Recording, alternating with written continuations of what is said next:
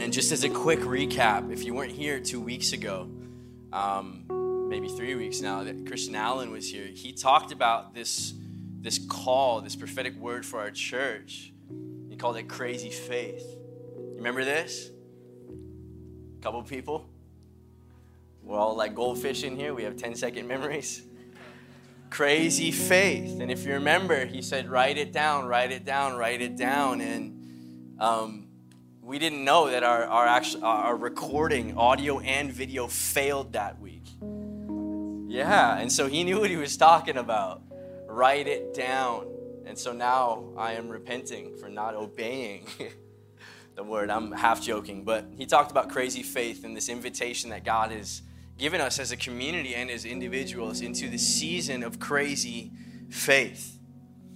And then last week, James gave an amazing word just through story and testimony about crazy faith in his own life, but particularly at the end about resurrection power. You remember this? I hope so. Did you write it down? Well, that one we have recorded. And he talked about God's desire to raise the dead at the end of service. I don't know if that one passes you by, but that requires an extraordinary amount of crazy faith to believe that God wants to raise the dead, but in particular, dead attributes and dead wallets and dead longings and on and on and on. If you were here, you remember, and if you weren't here, then you can go check it out online. I believe that today we're going to step into both of those words, bring them together, and see what God is saying for our lives in this season around crazy faith, and how that is tied to believing that God raised his son from the dead. Do you believe that? Ali. Appreciate that. And so we're going to read a passage of scripture just off the top, Romans chapter 10. Then we're going to pray, and then Sam can take his cue and go sit down. Romans chapter 10, and then we are going to spend some time in John chapter 11 today. So Romans chapter 10, and we're going to start, let's see, in verse 8. It says this, but what does it say?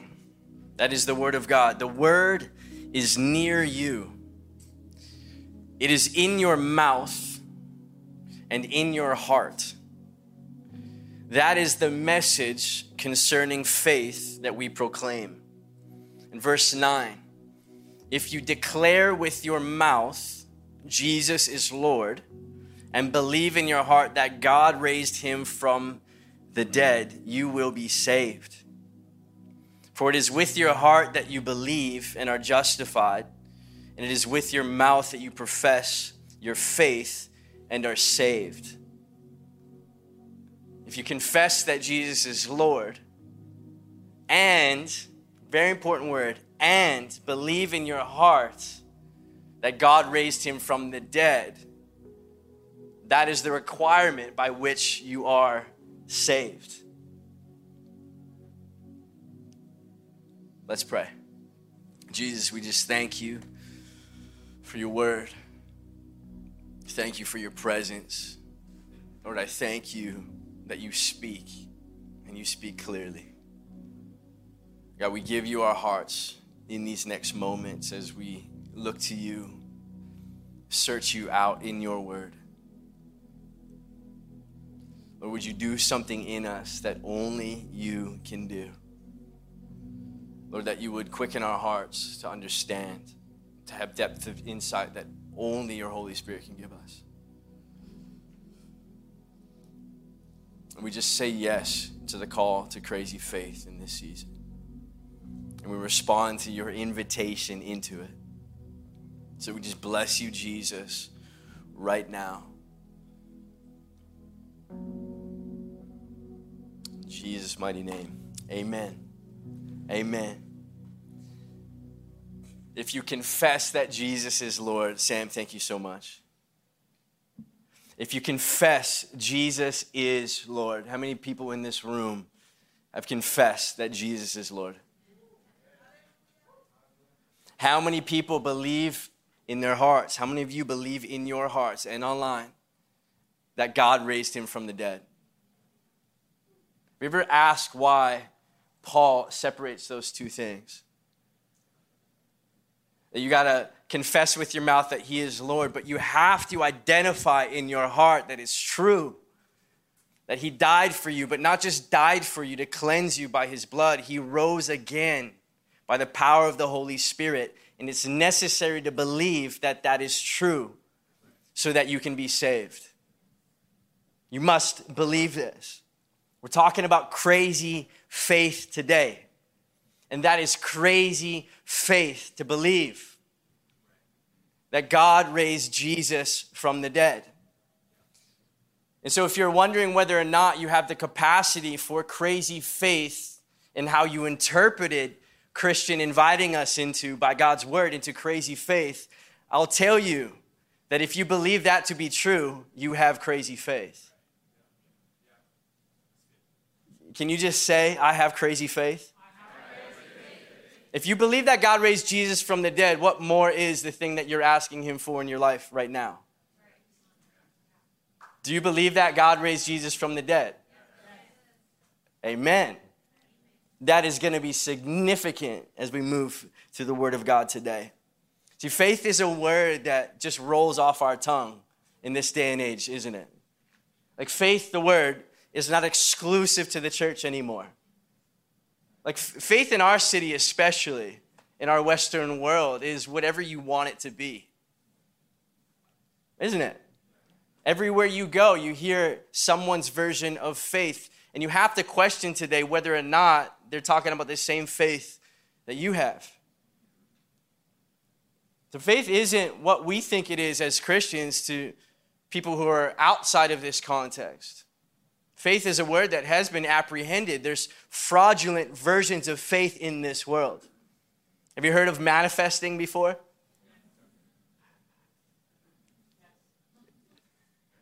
Ali's heard of it. Thank you for the double confirmation. And it's defined this way: believing in something in order to see it come your way. Whoa, that's maybe what we've considered faith to be. Manifesting is the ability to use the power of your mind to change and create the reality you experience.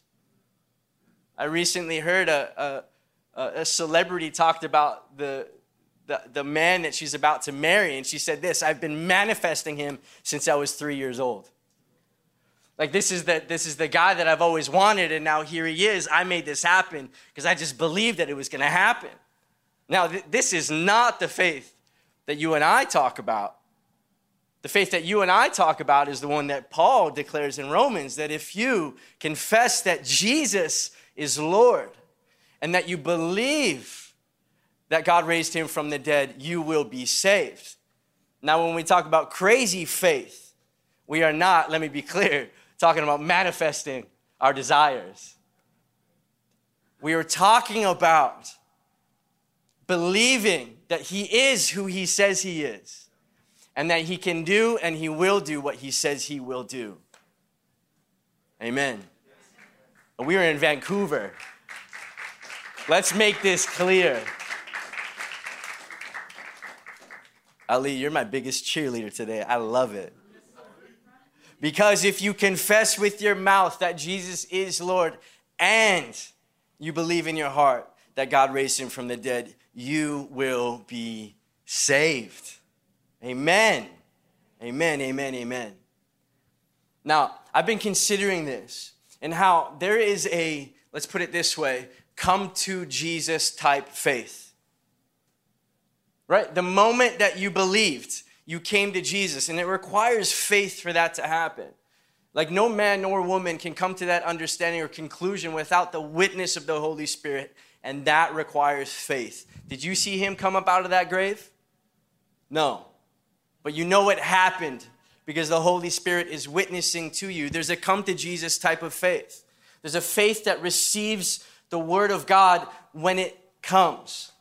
But there's also a life in him type of faith. Like the faith required to walk out the journey that he's called you to in him. Have you considered this before? Paul says over and over and over in the book of Ephesians that we are now in him. We are in Christ, this new location that we have. It's not just in Vancouver and the realities that we see around us. We're actually in a greater and deeper reality, that being in Christ.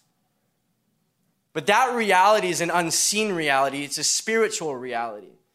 So there's not just a faith that's required to come to him. There's a faith that's required for life in him. Like, how do you believe the things that he's saying and doing when everything around you looks other and opposite? It requires faith. And so, you and I need to understand and become experts in faith. If you're going to become experts in life on anything, let it be faith. The means by which we engage the unseen reality, the reality that we now have in him. And it begins here, believing that God can raise the dead. That's not a maturity in your faith that you come to. That's actually where it begins. That's the come to Jesus faith, but that's the also life in him faith. That he can raise the dead and he's still raising the dead. You're going to need that type of faith for life in him. It's a crazy type of faith. Because if God can do that, then can't he do this? Can't he do the thing that you're praying about? Can he not perform the word that he spoke to you? Can he not fulfill his promises that he gave you? Despite it looking like death, can he not raise that thing? Oh, yes, he can. This is where it starts and this is where it's sustained. Whatever you're praying for, according to his will, is it harder than overcoming death? No. So if he can raise the dead, and that's where it all begins, can he not then perform the thing that you think is impossible in your life? Oh, yes, he can. And yes, it is good. Thank you, God, for your word. And so we are going to look today at this story in John chapter 11. It's going to be our backdrop. And it's the story of how Jesus raises his friend Lazarus from the dead. And this is not mythology. This is an account, a true account of what happened a couple thousand years ago. There's witnesses all over this story. And it's testified over and over and over again. This is history, but it's God's word. So John chapter 11, we have this story of Jesus who gets word that his friend Lazarus is sick. And then Jesus says, don't worry, this will not end in death. His friend's far away, and Jesus is like, calm down, everybody. It's not going to end in death. So everybody that heard this news is like, okay, cool, Jesus, he's got it. He's sick, but it's going to be okay. And then Jesus says, let's go be with him. He's sleeping. I got to go wake him up. And his disciples are like, no, don't wake him up. Sleep is good for him. Just let him sleep this thing off. And then Jesus looks them square in the face and says this, no, you don't get it. He's dead. Jesus says, this will not end in death. And then Jesus also says, he's dead. Okay, what's going on here? And so Jesus says it's time to go, and his disciples are like, no, don't go, because they hate you over there. They're going to stone you. They're going to kill you. Jesus responds and says, no, it's not my time yet. So he goes boldly into the place that his friends are telling him not to go. And then when he gets there, Lazarus' sister, Martha, comes running up to him. And Jesus and Martha have this exchange of like, if you were only here, this wouldn't have happened. And then Jesus starts talking about resurrection. Don't you believe in resurrection? And she says, yes, I believe in resurrection. And then Jesus is saying, I am the resurrection. I'm here. It's not just something that happens later. It's something that happens right now. And then he meets Martha's sister, Mary, and then has an exchange with Mary. And And then he goes and he weeps with this family because his friend, their brother, has died. They're mourning over him. And then he stands at his tomb and says, open the tomb, let him out. And Lazarus raises from the dead. He says, take off his grave clothes. And we have this miracle of Jesus declaring, not just with his lips, but with his life, that he is resurrection itself. Story of Lazarus. It was my best Sunday school summary of John chapter 11. And we're going to have a look at some of these verses today and step with them into this story and how dramatic this would have been for them and their experiences of confronting circumstances that seem to defy exactly what God said. And how God is inviting us in Jesus to believe on the things that he said despite what the circumstances look like. Can we go there together? I just gave you all my points ahead of time, and we're going to engage together. I'm going to teach this morning, but I really believe that the Lord is going to do some incredible things in our lives. Would you agree? All right.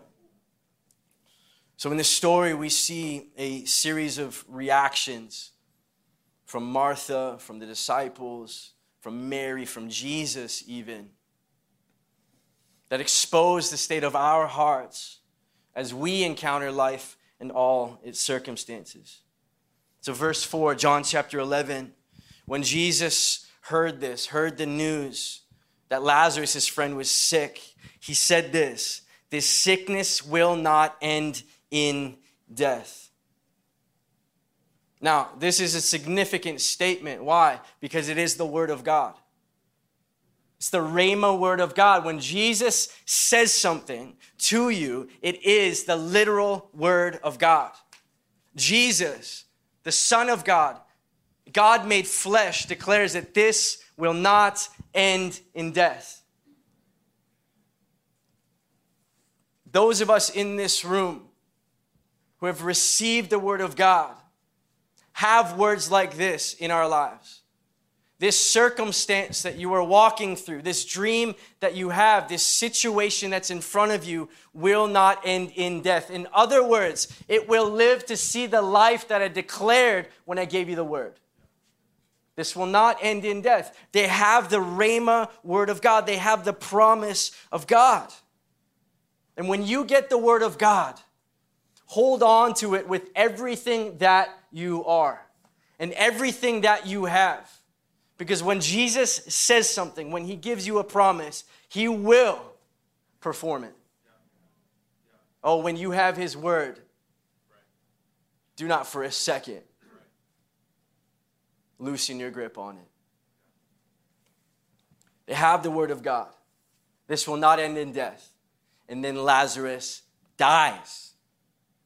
Like, what is going on here? God, what about what you just said? Anybody asked this question before? Like, when you move forward on God's word and it didn't look anything like you thought it should? Like you built your life according to his purpose and his promise? You believed in what it said here? You got married? God blessed it? And now what is our circumstance? What are we walking through now? God, did you not say that this was blessed? And why am I walking through a situation that looks more like a curse than a blessing? Anybody been here before? Or you started a business based on the promise of God, and it looks like that thing is not looking anything like the promise of God. My life isn't looking anything like I thought it should, or what I thought God said, or what I see in this word. God, don't you know the trouble and the struggles that I have gone through, that I'm going through? Are you kidding me? You said that this was going to happen. I leveraged my entire life on your word, and this is what I have. Am I being a little too attitude-y this morning? You're in this room, you're at church this morning, so you're feeling decent about the word of God. Matthew 13, Jesus describes his word, a seed that falls to different soils. One being a path that the word of God cannot penetrate. Another one being rocky ground. Another one being thorns. Another one being ground that is healthy.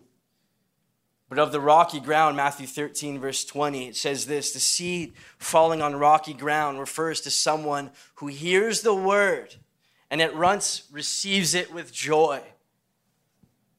Thank you for your promise, God. I'm moving forward with what you've just said. But since they have no root, they only last a short time. And when trouble or persecution comes, listen, because of the word, not despite the word, because of the word, they quickly fall away. Meaning, God, you gave me this promise. I move forward with your promise, and now look what it's costing me. I decided to move forward in integrity in my finances. And I had to give up that opportunity and this opportunity. And now what do I have, God? It could have been way better over there.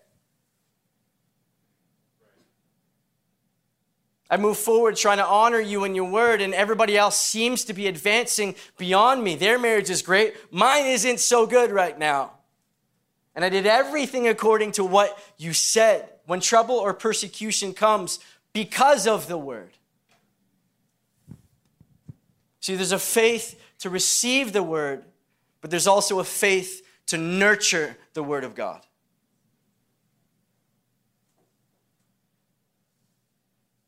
That in receiving the word, it costs me some faith.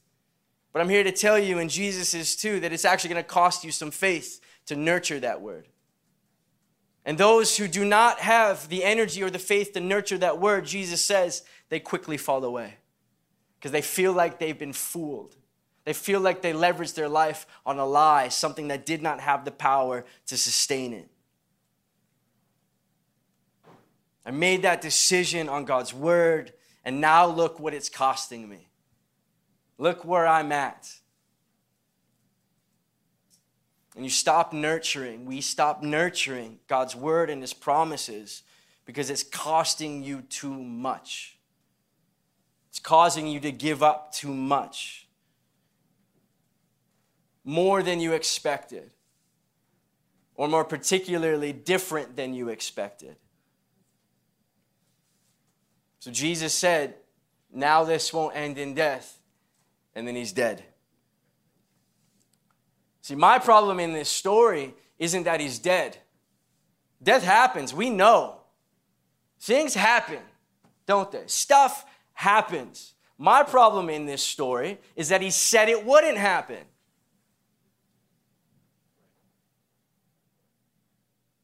God, you said that life was supposed to be like this, and it looks different. Is anybody with me there? Like, I get struggles. You don't have to look very far to know that this world is in pain and it's broken. But God, when you say something other than what I'm walking through right now, that's the confusing thing to me. Because if I can't bank on your word, I might as well go bank on my own. I might as well go figure things out in the way that I think best in my life. If I don't have your word, what do I have? How can I trust you, God, when you said this would not end in death and then he dies? But if you read this story carefully, Jesus never said that he wouldn't die. He said it wouldn't end in death, but he did not say death would not be part of the process. See, Jesus will always fulfill his word. He just might take a different path than we expected.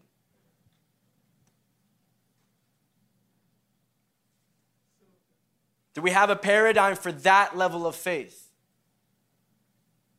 When the word of God comes, the promise of God comes, you say yes to it, you receive it, you start nurturing it, and then it starts to look very different than you thought it would when you first received it. Do you have faith to grab hold of, to continue to nurture and protect the word of God in your life? Because Jesus says those who don't will quickly fall away. And what happens in falling away? You actually never get to see what happens on the other side of the faith that you once had at the beginning. Remember, if you confess with your mouth that Jesus is Lord, that he's master, that he's captain, that my life is his, and that you believe that God can raise the dead, starting with Jesus, you will be saved. It is the foundation of our faith to believe that God can raise things from the dead. I believe that this has caused a lot of pain and disappointment in the church. You have any friends, family that have walked away from the promises of God because of disappointment like this? Something like a global pandemic shake up our understanding or our thought about how good God is or what he's doing? Oh, it shook. It shook. It made us ask questions like, God, didn't you say? Didn't you want? Didn't you promise? And now here I am. Well, maybe if it's not what I thought it was, then I should give up on the whole thing altogether. This caused a lot of people to be disappointed. I've been disappointed at times. But here's the thing, we're banking our lives on things other than he said. Thinking it's what he said. As his people, his followers, we have to go back to what he actually said. What his promises are, not what traditions said before us or the language that we've adopted from our parents or the churchianity culture that we've subscribed to. We actually got to go and find out what Jesus himself is saying. Not what we think he's saying. Because if we bank our lives on what we think he's saying, not what he's actually saying, it's a recipe for disaster. It's a big disappointment waiting to happen. Because guess what? He is only obliged to fulfill his own word. That's why if you get his word, hang on to it for everything because he will perform it. How you guys doing this morning? Should we shake it out? There's a few yawns. Coffee. Ben, come on. Can we get some table of service in here today? Thank you for coffee. This is the word of God, and it's going to transform our hearts. So, they send message to Jesus, your friend is sick. And Jesus hears that Lazarus is sick, of course, and they all heard that Lazarus was sick. It wasn't just news that was exclusive to Jesus, they all heard it. And it says that they stayed where they were for 2 more days after hearing that he was sick. Son of God, power to heal, power to raise the dead. They stay there for 2 more days. Like Jesus was making sure that he was dead. That he was more than dead. Have you ever been in a place where you cry out for help? Say, God, I'm sick, I need you. And then he waits. And he gets sicker. And things get worse. The financial situation gets worse than when you cried out. That's what Jesus did here. He heard the need and he said, oh, we're going to wait. Okay, God. What are you inviting us into? And then Jesus declares in this story, okay, now it's time to go. In his sovereignty, in his understanding, in his wisdom, in his knowing what the Father is doing, he says, now it's time to go. And his boys were like, why are we going? Let him sleep. It's not time to go. In fact, if you go, like you're going to get killed. And in verse 11, we read this. It says this, our friend Lazarus has fallen asleep, but I am going there to wake him up. Verse 12, his disciples replied, Lord, if he sleeps, he will get better. And Jesus had been speaking of his death, but his disciples thought he meant natural sleep. So then he told them plainly, Lazarus is dead. And listen, and for your sake, I am glad that I was not there. It's for your sake that I didn't answer the prayer the way you wanted, when you wanted, how you wanted. So that you may believe, but now let us go to him. Lazarus is dead, and guess what, friends? It's for your sake that he's dead. This is Jesus. Love, joy, peace, patience, kindness, gentleness. Jesus. He's dead. It's a good thing for you that he's dead. Jesus doesn't come through how you want him to come through in your finances, your marriage, your circumstances, your business. And guess what he says at times in his sovereignty? It's for your sake. What? Have we considered Jesus this way before? Or why didn't Jesus just let them continue to believe that he was sleeping? Like, kept them from the heartache. If they believed that he was sleeping, okay, boys, you just continue to believe that he's sleeping and he's okay, that he's going to be better. You stay here. I'll go wake him up, but just, you're good. You don't need to step into this heartbreak. He says, no, boys, he's dead. And I need you to know how dead he is. He told them plainly. He made them face how horrible their circumstance was.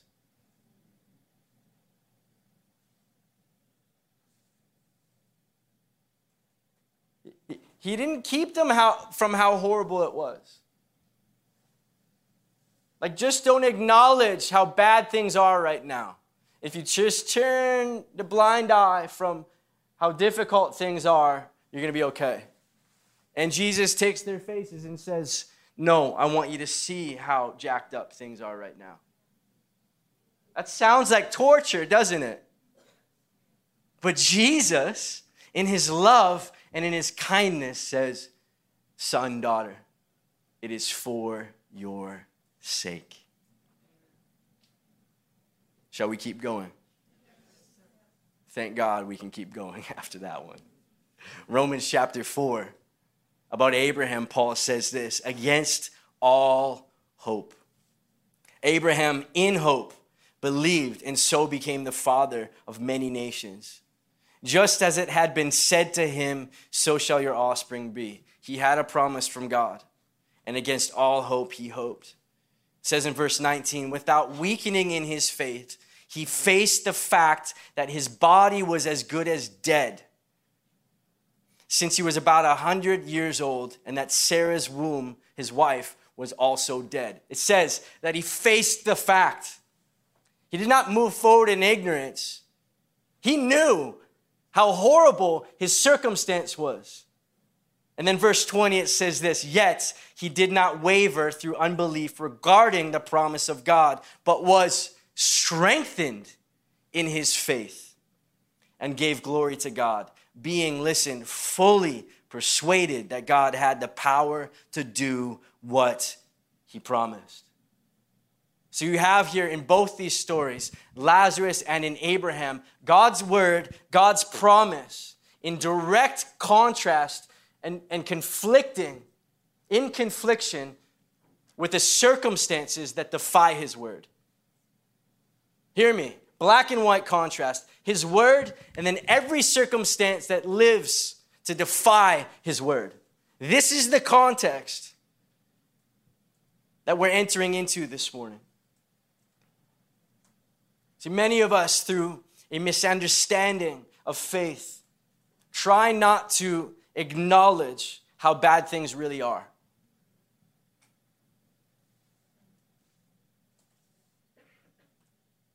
He's just sleeping. Let him keep sleeping. He'll get better. Just let it be. It'll work itself out.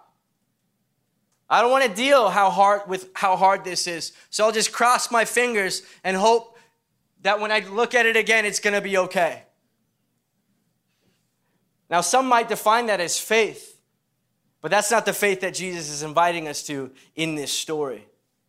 We need to know that he can raise people from the dead. Don't acknowledge how bad it is. It's a form of self-preservation, self-protection.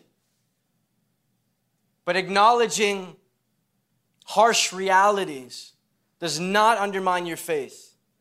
It actually empowers it. I had a friend who was dying of terminal cancer, stage 4. And praise God, he lived for years in stage 4 cancer.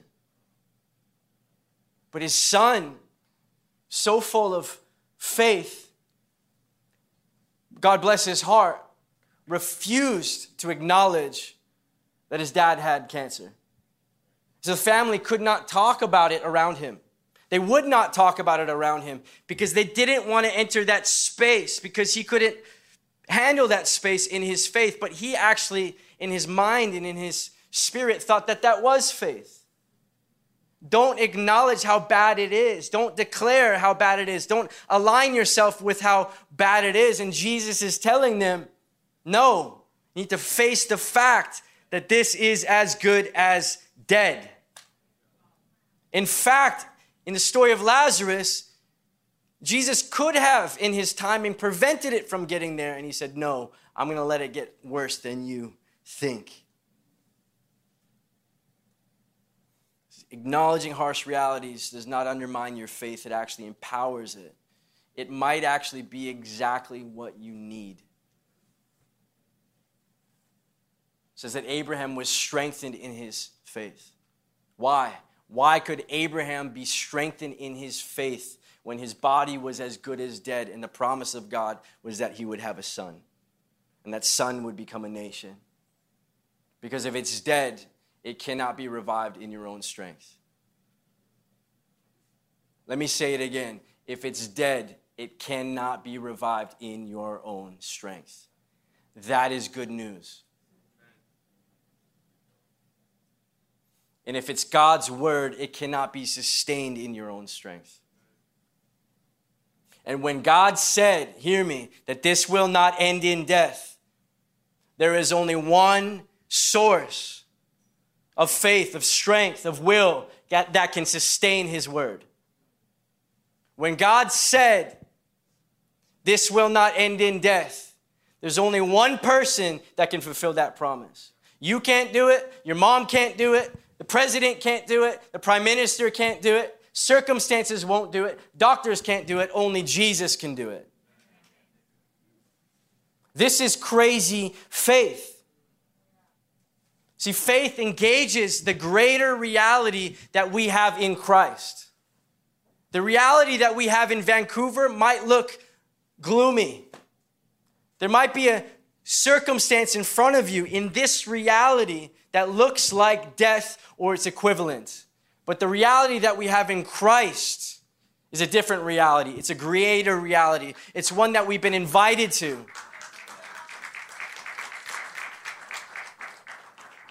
And when we have no means to make things happen in our own strength, yet God said, this is good news.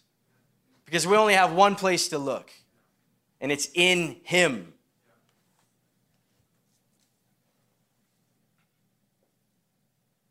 Jesus says, it's for your sake that I wasn't there, that you weren't there. Why? So that you may believe.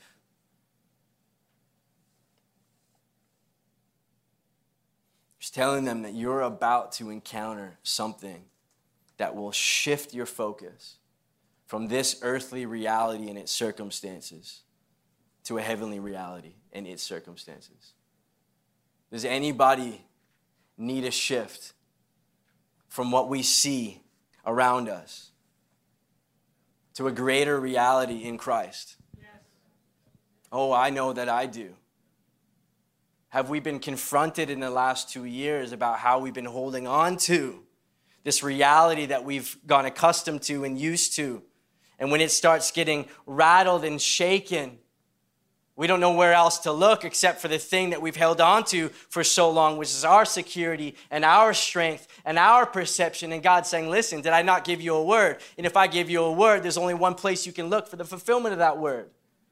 It isn't when the government does what you want them to do. It isn't when your spouse starts acting the way that you want them to act. It isn't when you get the medication that you think you need for this thing. No, it's when he performs his word. That's the reality that we have now in Christ. It's not something we grow into. It's actually something we begin with. Believing that God can raise and did raise Jesus from the dead. So Thomas hears this word. One of Jesus' disciples, verse 16. Thomas hears this word. And he says to the rest of the disciples, he says, let us go so that we might die with him. This is when Jesus says, let's go. And they think that Jesus is going to die. And so Thomas is like, let's go, all of us, so that we might die with him. I want this guy on my team. I'm about to head out to war. And he's like, oh, you're not going to survive. You're actually going to die. But I'm going to go with you anyways. I want this guy on my team. See, Thomas, he gave his life. He was willing to give his life anyways for Jesus, but he only had a paradigm for death. He didn't have a paradigm for what God would do on the other side of death. And many of us are that way as we sign up to follow Jesus, like we're going to war and we're never going to come back. Like I'm going down with the ship. He only had a paradigm for death. And many of us, it just looks like this like we're despising the world that's around us. I mean, it's all going downhill, so there's no point in trying anymore. We're just going to cast off all restraint. It's all going to die. I heard this guy that I was talking to a few weeks ago, and he's like, man, I love your preaching. I love what God is doing in your church. I want to be around it, but there's only one thing I disagree with. I think the world's going to end in 6 years. So there's no point preaching about hope. There's no point preaching about the next generation. There's no point preaching about what God wants to do next. Oh, I'm like, I get it. You've only got a paradigm for death. It's all going downhill. Thank God the word says in Peter that Jesus delays his return so that more might be saved. It's good that I haven't come yet so that you might believe, he says about Lazarus. Let's let our heart be checked about our paradigms here. Is God not the great Redeemer? Oh, he takes jacked up circumstances and he lets them be jacked up so that he can come show himself as Redeemer. But if we don't see or have hope that there's something on the other side of the jacked up situation, we'll never see him as Redeemer. Oh, but he has my hope as the great Redeemer. Does he have yours? But more of us, let me say this, more of us only have a paradigm for life. Martha, Jesus' friend Lazarus' sister, said this, Lord, if you had been here, my brother would not have died. See, I struggle here. I don't know about you. What am I missing, God? Why is this happening? Did I disobey your word? Did I not have enough faith and that's why I'm going through what I'm going through right now? Did I do something wrong? Verse 37, others of them said this, could not he who opened the eyes of the blind man have kept this man from dying? God, could you not have kept me from that pain or that suffering or that embarrassment or that failure? God, why are you letting me go through this? Last week, James, such anointed preaching, talked about God resurrecting wallets and attributes and longings from the dead. And I'm the guy in the room asking this, why were they dead in the first place? Like God is resurrection. We know that. I've seen that in this story already. But my question is, God, why did you let them get there in the first place? Now, God, Jesus particularly, is a rabbi. He's a teacher, right? So he teaches us when we do things out of accordance with his will and his purpose.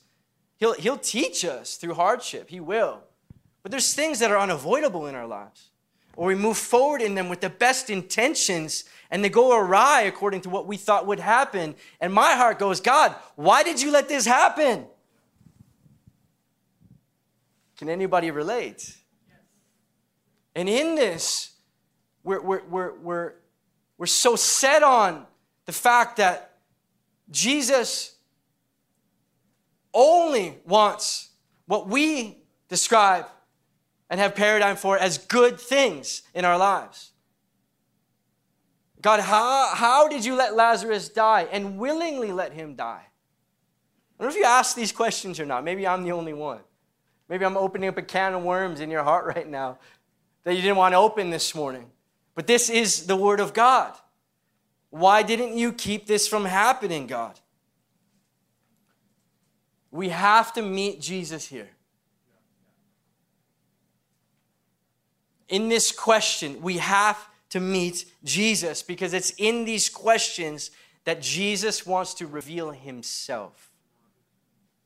Not just give you the answers that you want, but give you the person that you're truly looking for, which is himself. Martha says this, if you had been here, verse 21, my brother would not have died. And then she turns a little bit, verse 22, but I know that even now God will give you whatever you ask. She's starting to engage her faith in this moment. And then Jesus says to her, your brother will rise again. And Martha answered, I know he'll rise again, like rolling her eyes. I know he'll rise again, Jesus, in the resurrection on the last day. Like she thought that Jesus was talking in cliches. Like we wrap our arms around each other. Don't worry, it's going to be better. It's going to be okay. God is good and he's going to come through. But there's no substance to what we're saying because it's just what we've learned and what we've been taught. Like Martha here had good theology. She understood that in the last day, the resurrection is going to happen. And then Jesus confronts her in this moment. And we have the great climax of this story. Long before Lazarus is raised from the dead, Jesus declares this to her. I am the resurrection and the life. Yeah, I know, Jesus, you're good out there. I know I'm going to be in heaven one day. And Jesus says, hey, listen, I didn't die to get you into heaven. I died so that I can get into you right now. I am the resurrection and the life. Everything you believe about who God isn't reserved for the future. It's standing in front of you right now. And it takes circumstances like this for Jesus to walk us into so that he can reveal himself to us in a way that we need. Praise God for this.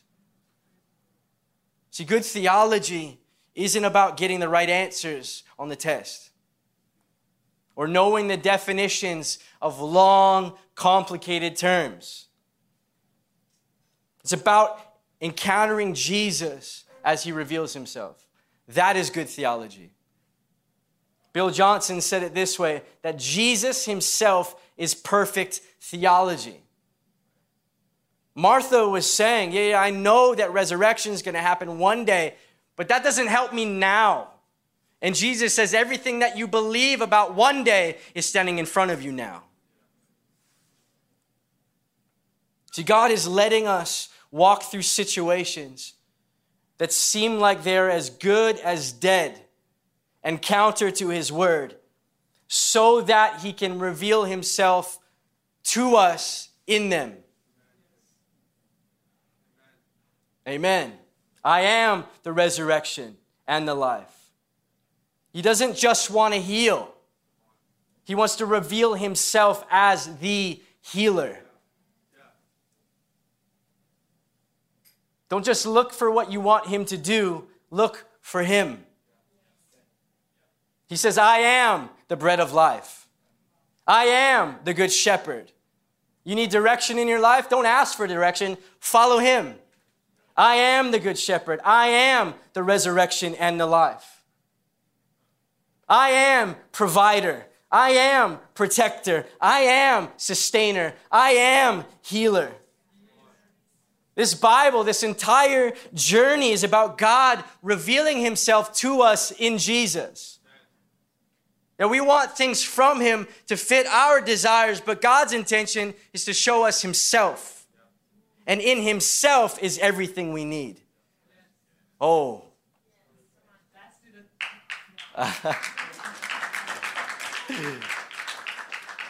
I know it's a tired morning this morning, but Jesus is preaching, and I know it. I'm just standing in his shoes this morning. This is his word. And Jesus says, if things are as good as dead, he doesn't say I can raise the dead. He says, I am the resurrection and I am the life.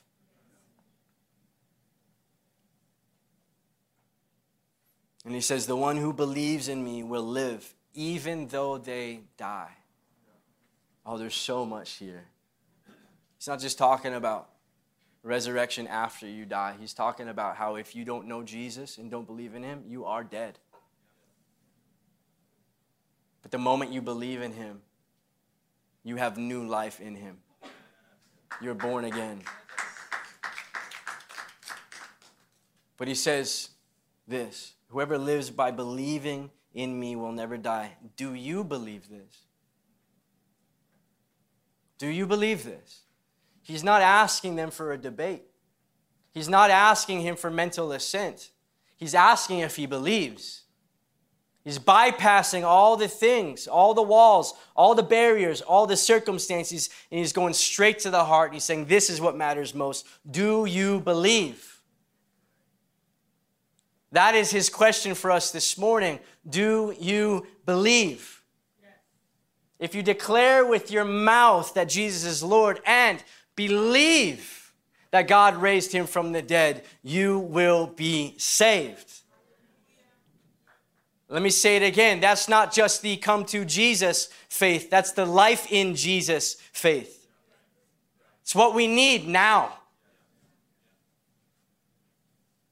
And then, Sam, you can come back. Jesus says this. Some of the most profound words in all of Scripture. I told you so. Then Jesus said, did I not tell you? Did I not say? Did I not give you? Here, I want to speak to your hearts this morning. Did I not say to you? Did I not tell you? Did I not give you that promise? Did I not say to you that if you believe, you will see the glory of God? Did God give you a word? Did he not say to you? Did he not send you forward with purpose? Did I not say that if you believe, then you will see the glory of God in your marriage, in your home, in your future, in your finances, in your relationships, in your mental well-being? What are the promises that he's given you? What does his word say about his desires for you and your future? Did I not tell you that if you just believe, you will see the glory of God?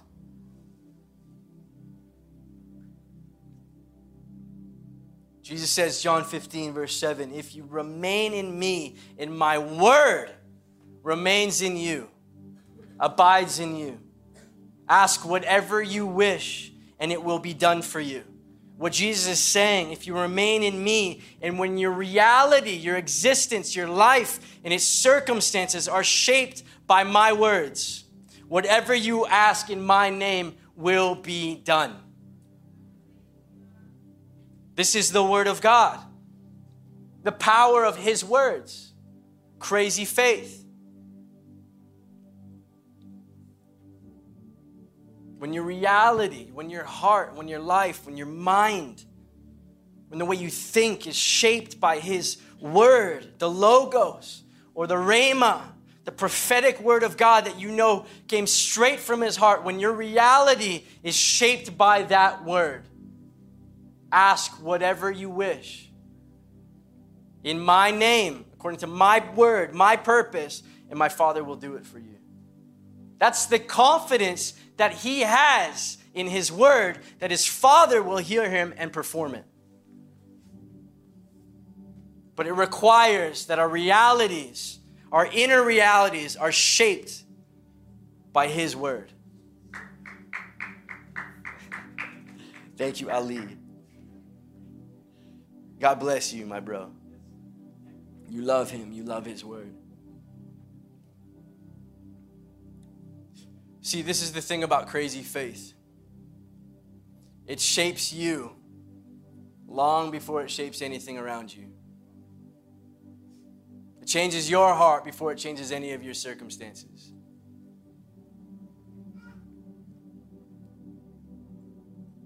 It changes the attitude of your heart.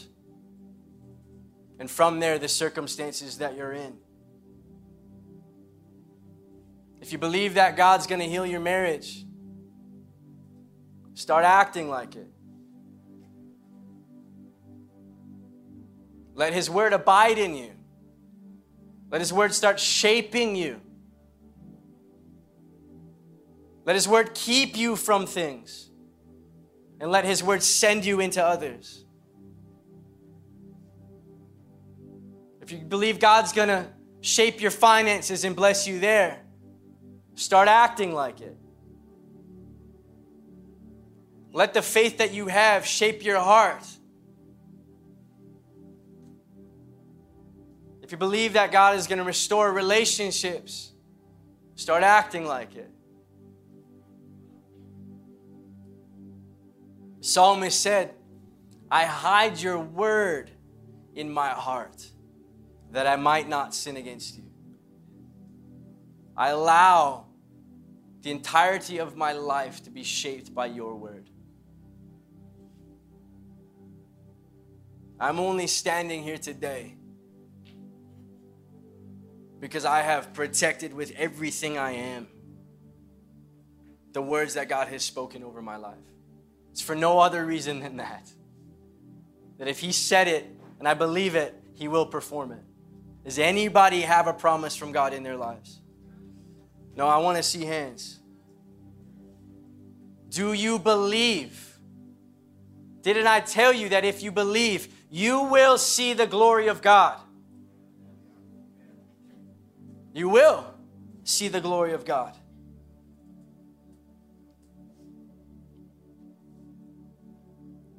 Scripture says, show me your faith by your actions. Start acting like you believe it. Speak God's word. Proclaim his truth. Remind yourself of everything he's saying. Let it keep you. Let it guard you. Let it sustain you. Oh, his word is everything. Speak it over yourself. Speak it over your marriage. Speak it over your future. Speak it over your circumstances. This is crazy faith. Speak it over your government. Speak it over your boss. Pray for the prosperity of the land. Do you believe you will see the glory of God? And stop speaking other than the promises of God. Stop talking about divorce.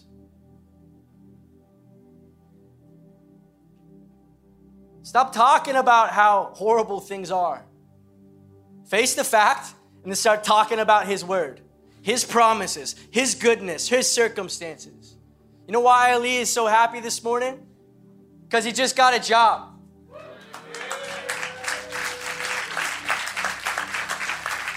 That might not mean a lot to you and I. But Ali is a refugee who just got his status. And God supernaturally gave him a job. That's why he's praising God. That's why he believes in his word. It's bubbling up over him. Praise the Lord indeed. Oh man, oh my soul. Yeah, come on, just...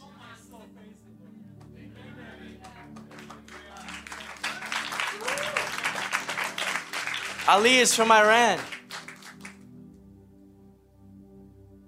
Ali could not practice his Christianity without the threat of persecution, abuse, even death in Iran. Came over here. He has something to praise God about. Why? Because he's seeing the glory of God. And you know what the glory of God looks like in his life? A part-time job at the Bay. Oh, I mean it. And you know how happy it is? He is. And I know what's next on his list. A girlfriend.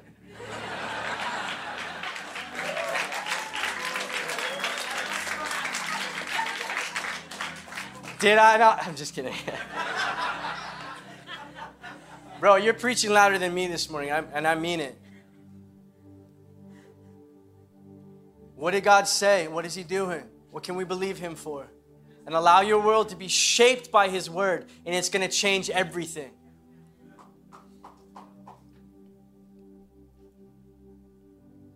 What's more important? Our sensibilities or God's glory? Well, that's a tough question. Because what if the path to God's glory offends your sensibilities? But Jesus says this, it's for your sake, meaning this. God's glory is always for your benefit. Always. Experiencing God's glory is way better than experiencing any version of your life that you think is great.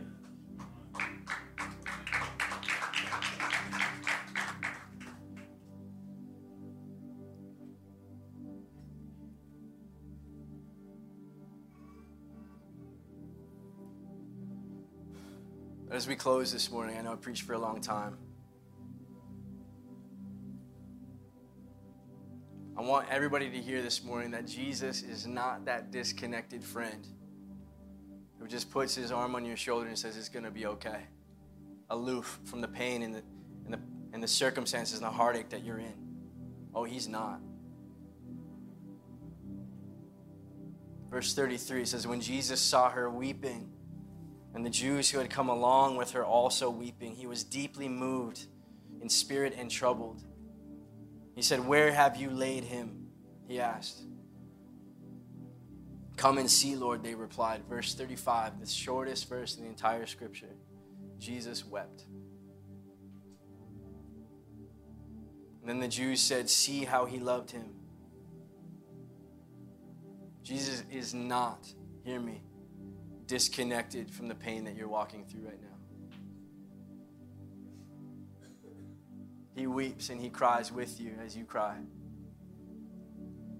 He hurts as you hurt in the circumstances that you're walking through. And he feels deeply with you. Deeply with you. Sometimes, though, we're invited to go to the place with Jesus where all we have left is tears. He brings us to the end of ourselves, so the bitterness and the anger can fade away. Disappointment, confusion, and all you have left is tears. You know what Jesus does?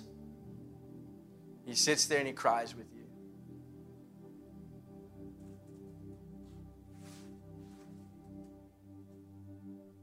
He's so close to you. He loves you so much.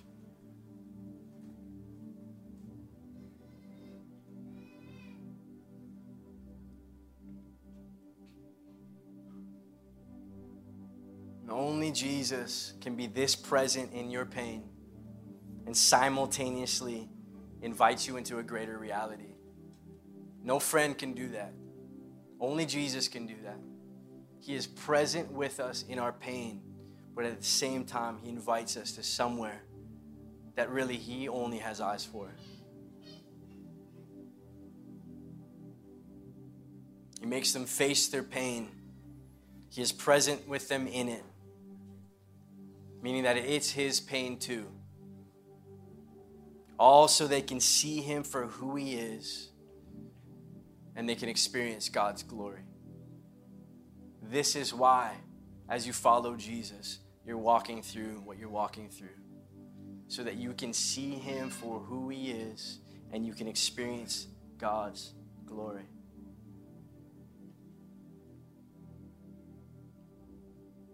And just as we close this morning and allow the Holy Spirit to prompt in us what he's doing, I remember this time when I was 23, 24 years old, and I worked as a behavioral therapist, and I went and, as part of my job, I went to the movies, and I saw this classic film called The Last Song. Miley Cyrus, anybody? This is more Hannah Montana than Miley Cyrus. The Last Song, epic movie. And in the movie was this narrative, this plot of the dad, Greg Kinnear. Greg Kinnear is an amazing actor. I was going to say I wanted to be my dad, but that would be a little disrespectful to my own dad. Greg Kinnear. Greg Kinnear is dying of cancer. And there's this little brother, Miley Cyrus' little brother, whose like heart is breaking because he's going to lose his dad. About to cry right now. And I remember leaving the movie theater just weeping and weeping. I'm so ashamed. Miley Cyrus movie, and I'm like, like snot. And And I got a guy that I'm working with to my right in the car, and I'm weeping and I'm weeping and weeping. Because this little boy is about to lose his dad, and he's wrestling with the reality of not having his dad. And I just felt the Lord, like Jesus was in the car with me, and he was saying this to me. Don't you feel like you've lost your dad too? Don't you feel like you've grown up? Don't you feel like that little boy who's been robbed of a relationship with his own father? My dad is alive. But I remember Jesus just sitting there with me in that car, inviting me into a space that I didn't even know existed in my heart. I just felt like he cried with me. And I'm telling you this vulnerable story because I felt a deep sorrow and sadness in that moment, but also a deep and simultaneous healing. And also in that moment, I then caught vision for my own future. See, Jesus doesn't open up a can of worms in our life and say, look how horrible the circumstances are, and lets you sit there in that space. No, he joins you in that space. He cries with you in that space. And then he invites you to hang on to his word, because he says in this space and through this space, you will experience the glory of God. And now to this day, I stand in front of you, a father of 3 kids. 3 kids that I love with everything that I am. And I know that moment on the back end of a Miley Cyrus movie, Jesus met me in my car, took me to my pain, healed me out, sent me out, I should say, on the other side with vision for the man and the father that he's called me to be. Did I not say that you would experience the glory of God? What are the promises of God over your life this morning? And do you believe that you will see the glory of God through them? So as we close, the worship team is here.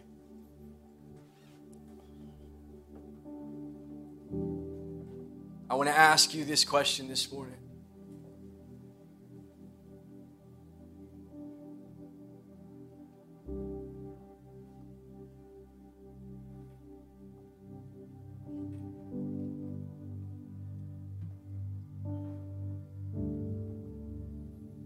What are the spaces in your life? What are the circumstances that you're in? Maybe you haven't looked at them in a while, but you're prompted to this morning to have a look again.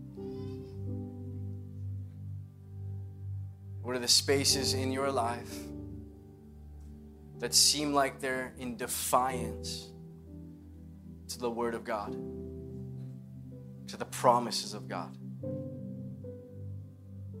to the dreams that He has placed in your heart?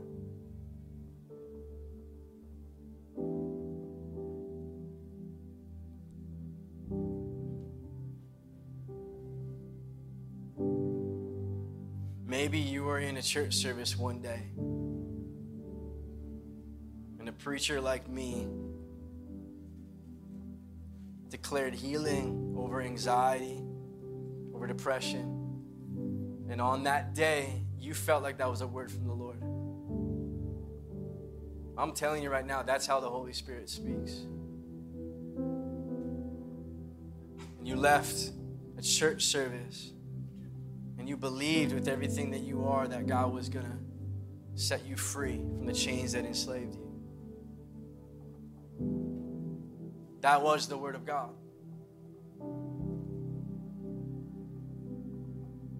Do you believe that He will perform every word that He speaks?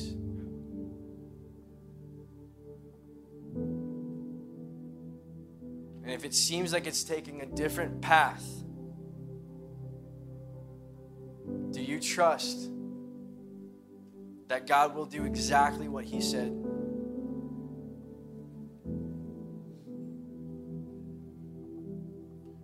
What word is God recovering in you this morning?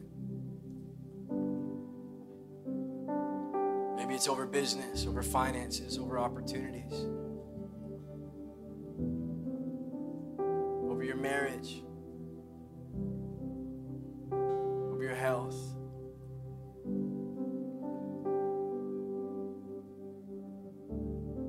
God is inviting us into crazy faith.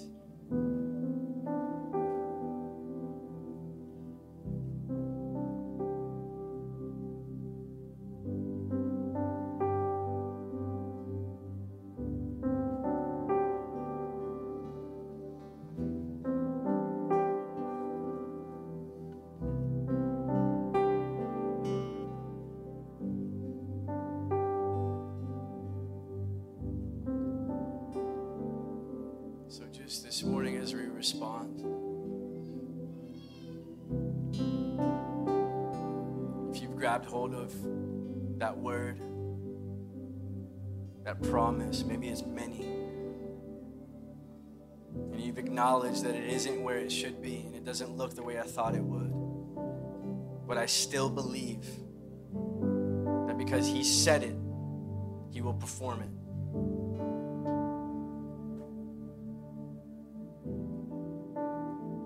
And as a declaration of our faith this morning, if that's you, I just want you to stand up to your feet in this moment.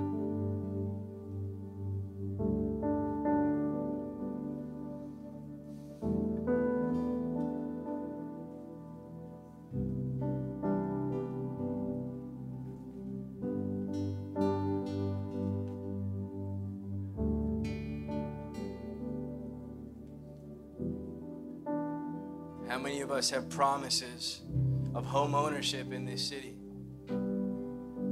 How many of us feel that God is going to do it?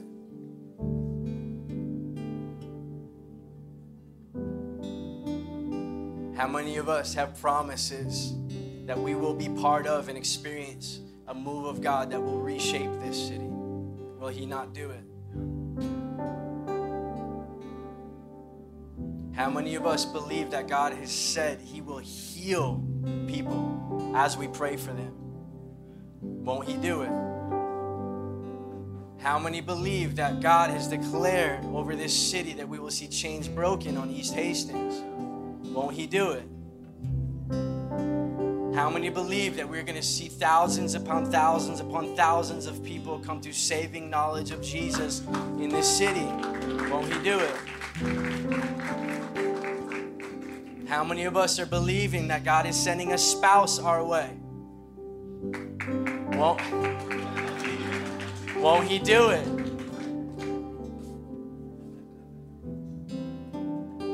Do you believe that God raised Jesus from the dead? And if he can do that, can't he do this? So if you believe that, can you just lift your hands in the air? Jesus, we take you at your word this morning. We are a people who have set our lives apart to believe in every word that you have spoken. We reclaim and we recover right now in this moment everything that you have declared over our lives, our marriages, our minds, our hearts, our future, our bodies, Lord God. We will allow your word to shape our lives. We will speak your word, Jesus. Just declare his promises right now, whatever they are. Speak them out. Declare his promises.